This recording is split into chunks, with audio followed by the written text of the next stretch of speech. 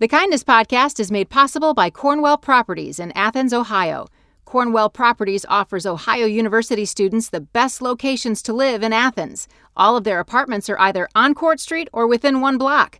Cornwell Properties, location matters. Visit their website, cornwellpropertiesathens.com, for more information. Welcome to the Kindness Podcast. I'm Nicole Phillips. Since 1981, GoodWorks has sought to serve the vulnerable, the voiceless, and the powerless in rural Appalachia. As a college student, Keith Wasserman remodeled his college basement into a shelter for the homeless. But that was just the beginning. 40 years later, his work has changed the face of the community. Keith, you're an icon in this community. When I moved here 4 years ago, it was your work with GoodWorks was one of the first things that I had heard about. And people would try to explain to me your story and how this evolved in your life to change a community so drastically. But I haven't heard it from your version. So would you share the story of being a student here at Ohio University? Or I grew up in Cleveland and came to Athens as a freshman in 76, but I was in my second year of recovery from being an addict. I started using and abusing and then selling amphetamines, barbiturates, LSD, and other drugs from the age of the 7th grade. And then I became a Christian in high school. And my life shifted rather dramatically for good. I remember coming home glowing. My mom said, "What did you take?" But that was a long time ago, and started here just trying to learn because I had been so out of the learning culture for so long. I did graduate high school, which really was a miracle. And then coming here, I lived on campus. I lived on the East Green most of my years here, immediately formed and organized Christians to come together. And we had a Christian community in the dorm there, and we ate in Shively. And then I ended up staying a third year on campus because I liked being in the dorms. I liked living on campus. But eventually I moved out, and we got these different households. At one point, we had about 8 different households that we had organized in communities. And it was out of that era that I started GoodWorks, kind of with the gift that I would refer to as naivete. I didn't really know what I was doing, but I was motivated by love, and something in me wanted to give to other people. And eventually I came up against the obstacles in myself, which is not uncommon, that you give, and then you find out that you've got weaknesses and limitations. But the first couple of years were joy. The first year, I started in January, and then Darlene and I were married in September. So she moved in, and we ran this thing out of our house for about 4 years. And just trying to learn how to love people. We weren't receiving any income at that time. We just kind of did this because we wanted to do it. I wanted to do it. I felt good about it. I felt I had the skills to do it, and it went pretty well. So are you saying you literally just had people living in your basement when you say you kind of started this? What did that look like? How did you find people to come and live in your basement, and was there a fear factor in there? Yeah, there was a little bit of a fear factor, but that ended when I stopped watching commercial television. And I haven't watched any commercial television since 1987. And the fear factor shifted dramatically into the trust factor. Ooh. Because there's pseudo fear and there's real fear. And I think I have a much better understanding on the real fear versus the pseudo fear. But when I started, I was apprehensive. But I had not carried a lot of negative experiences. And so I was really open. And as a Christian, I could say that I feel like God was healing and restoring me and making me whole. And so I really wasn't that afraid of the people that were coming in.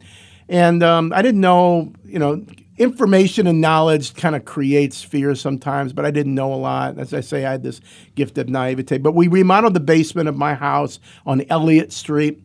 It has a private entrance, and we put a bathroom in there. So people would come in at 7 p.m., they'd stay overnight, and then they leave at 9 in the morning. And we did that for 4 years, and it went pretty well. We were kind of getting burned out near the end, but we had some volunteers, but it was harder because of the dynamics of our house. And then we moved to the organization purchased the property on Central Avenue, which we later named the Timothy House. And that is where we were able to start launching a lot of volunteer opportunities. So how did you get from that speed bump of feeling like we're worn out from this to all of a sudden, it cracked open and went huge? Community. My leadership style when I started was very strong, very directed, very my way, the highway. And I realized that wouldn't sustain our organization, that I needed to be more congenial and much more working alongside. And I saw that as a Christian through the lens of discipleship as well, and that is helping people to become followers of Christ using their abilities and their gifts and their talents. And so organizing community became much more sustainable. And today, just interestingly enough, I'm in year 38. We're putting on our 6th annual Going Deeper seminar in October, and it's really on how to sustain community. It's about the 4 practices that we've integrated into Good Works, which are promise-keeping, truth-telling, hospitality, and gratitude, a subject for another day. But now sustaining community has become extremely important. It's a pace. It's not a sprint. And now we kind of check in with each other about what's sustainable in terms of vision and ideas. Years ago, I would go to a conference and come back with all these great ideas, and people kind of look at me and go, okay. Today, I don't do that kind of thing as much anymore. We have to have ownership, accountability, and autonomy. They actually stay in a triangle, and there's a tension between those two, and all the staff have a measure of ownership, a measure of autonomy, and a measure of accountability. And then I bet they all feel a sense of just great pride in knowing that they are essential to the organization because they hold a piece of each of those. Absolutely. So the Timothy House you mentioned, that's one of the columns, I guess, of what you have going on. Explain how the Timothy House works. So the Timothy House today is a little different than when we started. When I started, I would take people in 24/7 or in the middle of the night, and then we moved it over to the Central Avenue neighborhood, and I'd drive over to Central Avenue because I lived on Elliott Street, and I'd take people in the middle of the night, and then we operated a lot of intakes in the middle of the night up until about 10 years ago, and then we began to stop taking anyone new in from midnight to 7 a.m. because, again, it wasn't sustainable. We weren't going to be able to keep staff. And then in 2014, we had a fire, and that changed the trajectory of the future of the Timothy House. And now we don't take anyone on an emergency basis. So we stopped being an emergency shelter about 4 years ago. And that's in part because of the opiate epidemic. We aren't able to manage that in an emergency situation. We need to slow things down. But on a day-to-day basis, we're helping families. I got 2 families and 6 kids there right now, and they've been there for a while. We're helping single men and single women who are either committed to some form of recovery or committed to working or on some kind of support system. You know, if you could dissect homelessness, you can probably find 10 different issues that cause people into the situation of homelessness. Language has become very important for us. And so we are pushing back from the phrase the homeless and prefer the more awkward phrase people without homes because we want to separate what's happened to someone from their identity as a human being. So language has become important, and we're making a lot of efforts to shift our language to clothe people with dignity. And remind first you're a person.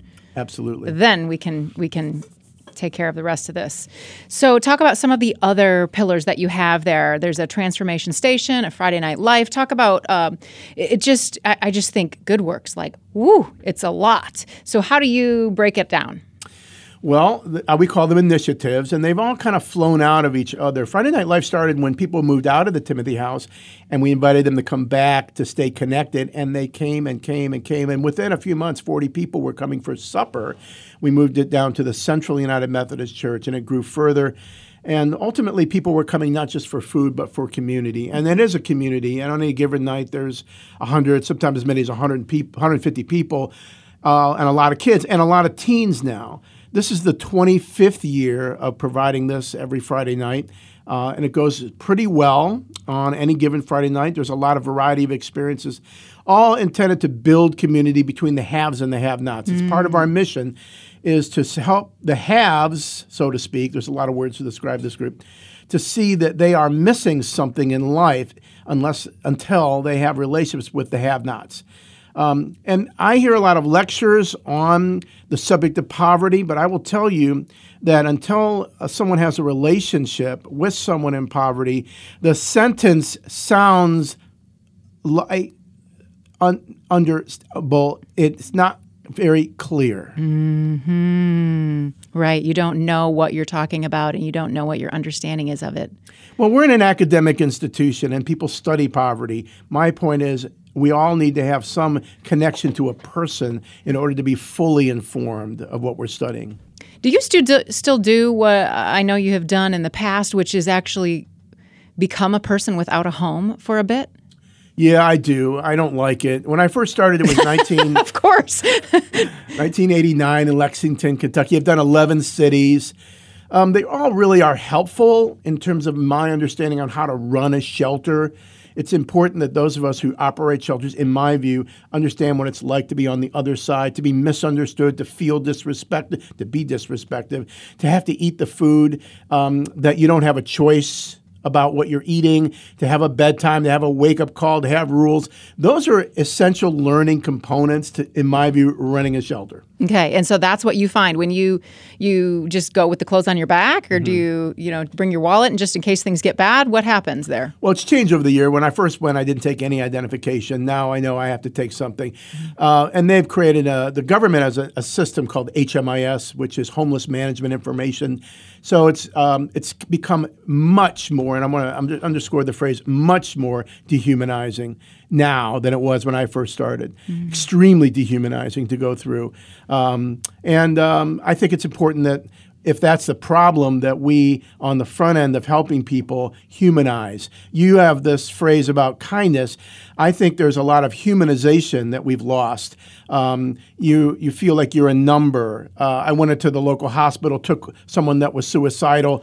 To make a long story short, I'm waiting eventually to get a room, and eventually a staff person comes in, and the first question out of their mouth to this person who is suicidal is, Social Security number, in that tone. And I intervened and I said, how about starting with a name?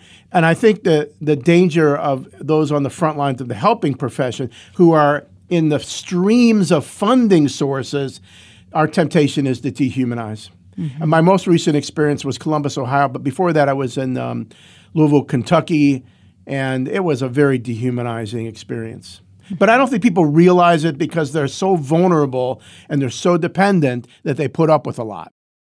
We'll get back to our conversation with Keith in a moment, but first, today's Kindness Call, sponsored by Cornwell Properties, where location matters. My name is Sheila Warren. We live in Jacksonville, North Carolina. I'd like to tell you about my son, Ryan. He's 13. In 2015, he started an anti-bullying campaign called Stand Up and Be Heard. Stop Bullying Now. We started this program after I had to pull him out of school due to bullying. And he wanted to talk to other people and try and stop bullying. We now do different kindness projects because we believe a kinder world will put a stop to bullying. We have Facebook, Instagram, and Twitter. And we just finished Socktober, which was our 4th year of collecting socks during the month of October for homeless veterans and needy families in our area. And we will be distributing the socks for the veterans because our town does a event called the Veterans Stand Down in February. So yeah, that's our story. It goes on longer. He still goes through bullying. I've also gone through bullying as an adult through Facebook and through personal experiences. And bullying is a topic that needs to stay in the forefront that we believe, and we believe we can fight it through kindness. Did you know you can be on the Kindness Podcast? Call the Kindness Hotline with your story. You can leave us a voicemail at the number in the description of this podcast. Now, back to the show. So you have a son named Timothy, and I'm curious as a parent how it worked growing up and raising a son in an environment in which you were pretty much always, it sounds like, accessible to other people who needed you as well. Yeah, I'll talk about this, and then we'll get back to some of the other initiatives. I'm sorry. That's all right. So Tim came into our lives when we were 32 years old. We've been married about 10 years. The phone rang. The woman says to me, "Are you Keith Wasserman?" I said, "Yes." She says, "God spoke to me and told me to call you and ask you if you want to adopt a baby." I said, "Who are you?" She told me who she was. I'd never heard of her. That was on April 15th of 1990. I don't know whether she was a crazy person or a real person. I just said, all I can tell you is that we'll pray about it. She calls me back 2 days later. She says, "Well, have you come up with an answer?" This was April 17th. I said, "Well, I can tell you we're open to continuing the conversation." And eventually we did continue the conversation. On the morning of May 2nd, from April 17th to May 2nd, she calls us. She says, "You have a baby. You can pick him up tomorrow morning." We went to the hospital. We got a court order. We picked up that child at 1 day old, and that child we named Timothy. And it's been a miracle adoption. And it's just amazing to see what I would call as a Christian, the sovereign intervention of God into our lives. He's 28, and here we are, 28 years later. Let's go back to some of those other initiatives that I totally cut you off of. All right. That's all right. So Friday Night Life is a big part of the Good Works community, and this is, as I said, 25th year. Then we have the Transformation Station, which was our vision is to help people get things they need who live in Athens County. But I wanted to find a third way. The traditional ways is you either sell them something or you give them something. And so we created what I would like to call a sweat equity volunteer opportunity to help people get 5 things. The most significant is cars, then furniture, appliances, bicycles, and non-emergency food. And so we invite people who are struggling with poverty and the challenges therein to become volunteers in this program. And then they use their skills and ability. We clothe them with dignity. We invite them in the community. It's transformational. They use their skills and abilities. We send them out into the community along with other volunteers to help and assist people who are struggling with poverty. And it's been an amazing experience. We just provided car number 171. So that's 171 families who have donated cars. We're looking for families who would be interested in donating a car. But people donate washers and dryers, other appliances. And the food is all non-emergency food. They can go and volunteer one morning, which is 3 hours, and then go shopping in the food pantry. Oh, that's beautiful. Wow. Okay, what other initiatives do you have that we should know about? Well, on an average year, we're bringing into Athens County somewhere between 300 and 400 volunteers from Ohio, Indiana, Pennsylvania, Michigan, Illinois. We call them work retreats. A lot of people know them as short-term mission teams. They come for a weekend in the fall and spring. We have a group coming from Salina, Ohio tomorrow.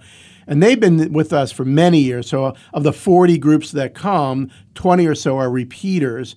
And so we'll send them out to do service. And then someone in the transformation station will join them and work alongside them.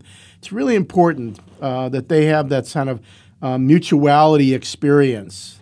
So we're building ramps, we're fixing roofs, we're doing labor-intensive things primarily for widows. So as a Christian, we look at these 3 groups of people that repeat themselves in Scripture over and over again, the widow, the orphan, and the stranger. So our focus is primarily in the Neighbors Helping Neighbors, which is the name of that initiative, on caring for widows. On an average year, we'll have about 60 families in the county, from New Marshville to Coolville to Gloucester to Albany, that we're involved with, just providing a vehicle through which volunteers can go out and serve these families. And how do these people find you? Not the volunteers necessarily, but the people that you're serving, the widows. Yeah, it's mostly word of mouth. We don't do too much advertising, and we normally have more opportunities than we have the capacity. Yeah, and it's not an emergency program. We can't come tomorrow and fix something. Right, right. Yeah. How do you keep your cup full, Keith? It's just, I mean, wow.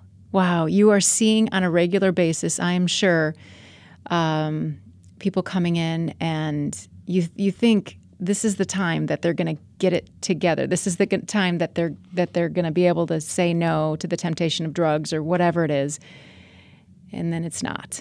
So I have a personal reflection on how I keep myself, but then we have an organizational vision, and that is it fits into everyone's sustainability, and that is that the work we do is not to fix people, but to love people. And so we're not results oriented. It's human and reasonable that we would want to be results oriented. We want to see change in people's lives. We want to know that the energy we're putting out is actually having a positive impact. But we are instead worship oriented. And ultimately, at the end of the day, it is an act of worship no less significant than an offering of a song in a worship service, whether you're serving or making breakfast or cleaning up the table or just listening to someone. In my view, it's an offering. And so that creates a much more powerful sustainability. Now, it doesn't mean that we can be sloppy. We still are committed to excellence and doing our best, but it's an offering. We're not results oriented. On a personal level, I find that joy strength is an important part of my journey. And that if I don't have joy, I should stop and ask that question. Joy becomes the strength of my day-to-day life. And there's nourishment. There's, of course, food and physical nourishment. There's spiritual nourishment that I need to have in order to be able to do what I do. But joy plays an important part. And the kingdom of God, in my understanding, is righteousness, peace, and joy. So I look for that. I have trying to keep a good pace as I'm getting old. I turned 60 this year. Started when I was 22. So I'm slowing down. I know that. And I'm putting other people into other responsibilities. And my job really is to honor them and to equip them to do more than just to do more. Yeah. Right. Yeah. I know that there's going to be somebody listening who says, joy, I want that. How do I get that? So when you talk about having joy, where does that come from for you? For me, it just comes from an abiding. That's a term from the Bible in John chapter 15, where Jesus speaks and says, abide in me. Okay. And I think there is a sense of rhythm of and along with joy comes peace. Now, if my peace is disturbed, I need to step back and ask why. It could be something unethical or even immoral, and I need to step back and repent of that. But it could be that just something has happened and I need to get realigned and recentered. But these are good indicators for sustainability. I've practiced these things as a Christian, and they become the kind of force for my own sustainability. Mm-hmm. Yeah. What about somebody who doesn't have a faith? Is there a way for them to build joy into their lives? Well, there are things I think we can do as an expression of giving and service and kindness that I think have a boomerang effect into our lives, providing we don't have a conditional love attitude. Because if we are waiting for someone to say thank you or I really appreciate you, it actually will spoil our joy.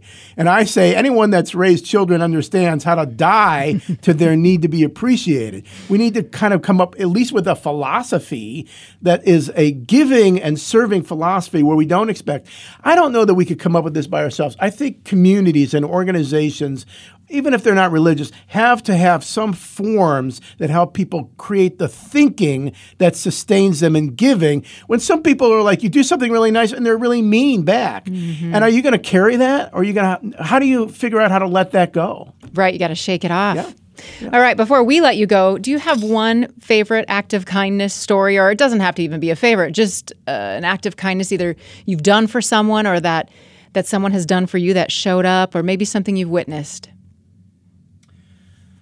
Yes, I should have come prepared to answer this question. No, I like putting people on the spot and making them think about it and wiggle a little bit, and then they always come up with something amazing. I consider it a privilege to be present in the lives of people who are vulnerable. It gives me a lot of joy, and I feel very protective, particularly of traditionally despised groups of people.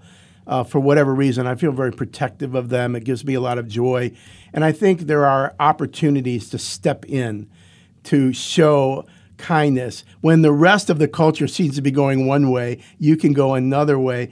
And that doesn't endorse the particular thing that they live or believe, but I think it just gives them as an individual the recognition that they are a human being made in the image of God, worthy of kindness and dignity and service and love.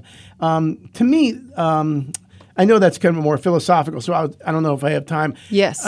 And when I was in my 30s, a man came to the Timothy House who had been in jail for 35 years. And I just considered it such an awesome opportunity to receive him and to show him kindness and to be the first place he had come to after being locked up. It was just an adventure. It was a great opportunity for me. And I consider those things as they continue to happen just opportunities for us. It's a privilege. I don't know that I was taught that anywhere, but I see that it is a privilege to serve people who are in these situations of vulnerability. There's a Catholic priest named Father Gregory Boyle who said, instead of saving people, let's savor them. And I feel like you really epitomize that you really take great joy out of savoring people around you. So thank you so much for all of the work that you do with Good Works. Thank you for taking the time to come and talk with us today. Thank you. That was a conversation with Keith Wasserman. To learn more about Good Works, you can visit good-works.net. Thanks for listening to The Kindness Podcast. It's produced by WOUB Public Media and relies heavily on the kindness of engineer Adam Rich and intern Chloe Meston. I'm Nicole Phillips. We hope you'll subscribe to The Kindness Podcast wherever you listen and find us on social media at Kindness Podcast. If you like the show, make sure to spread some kindness in the review section.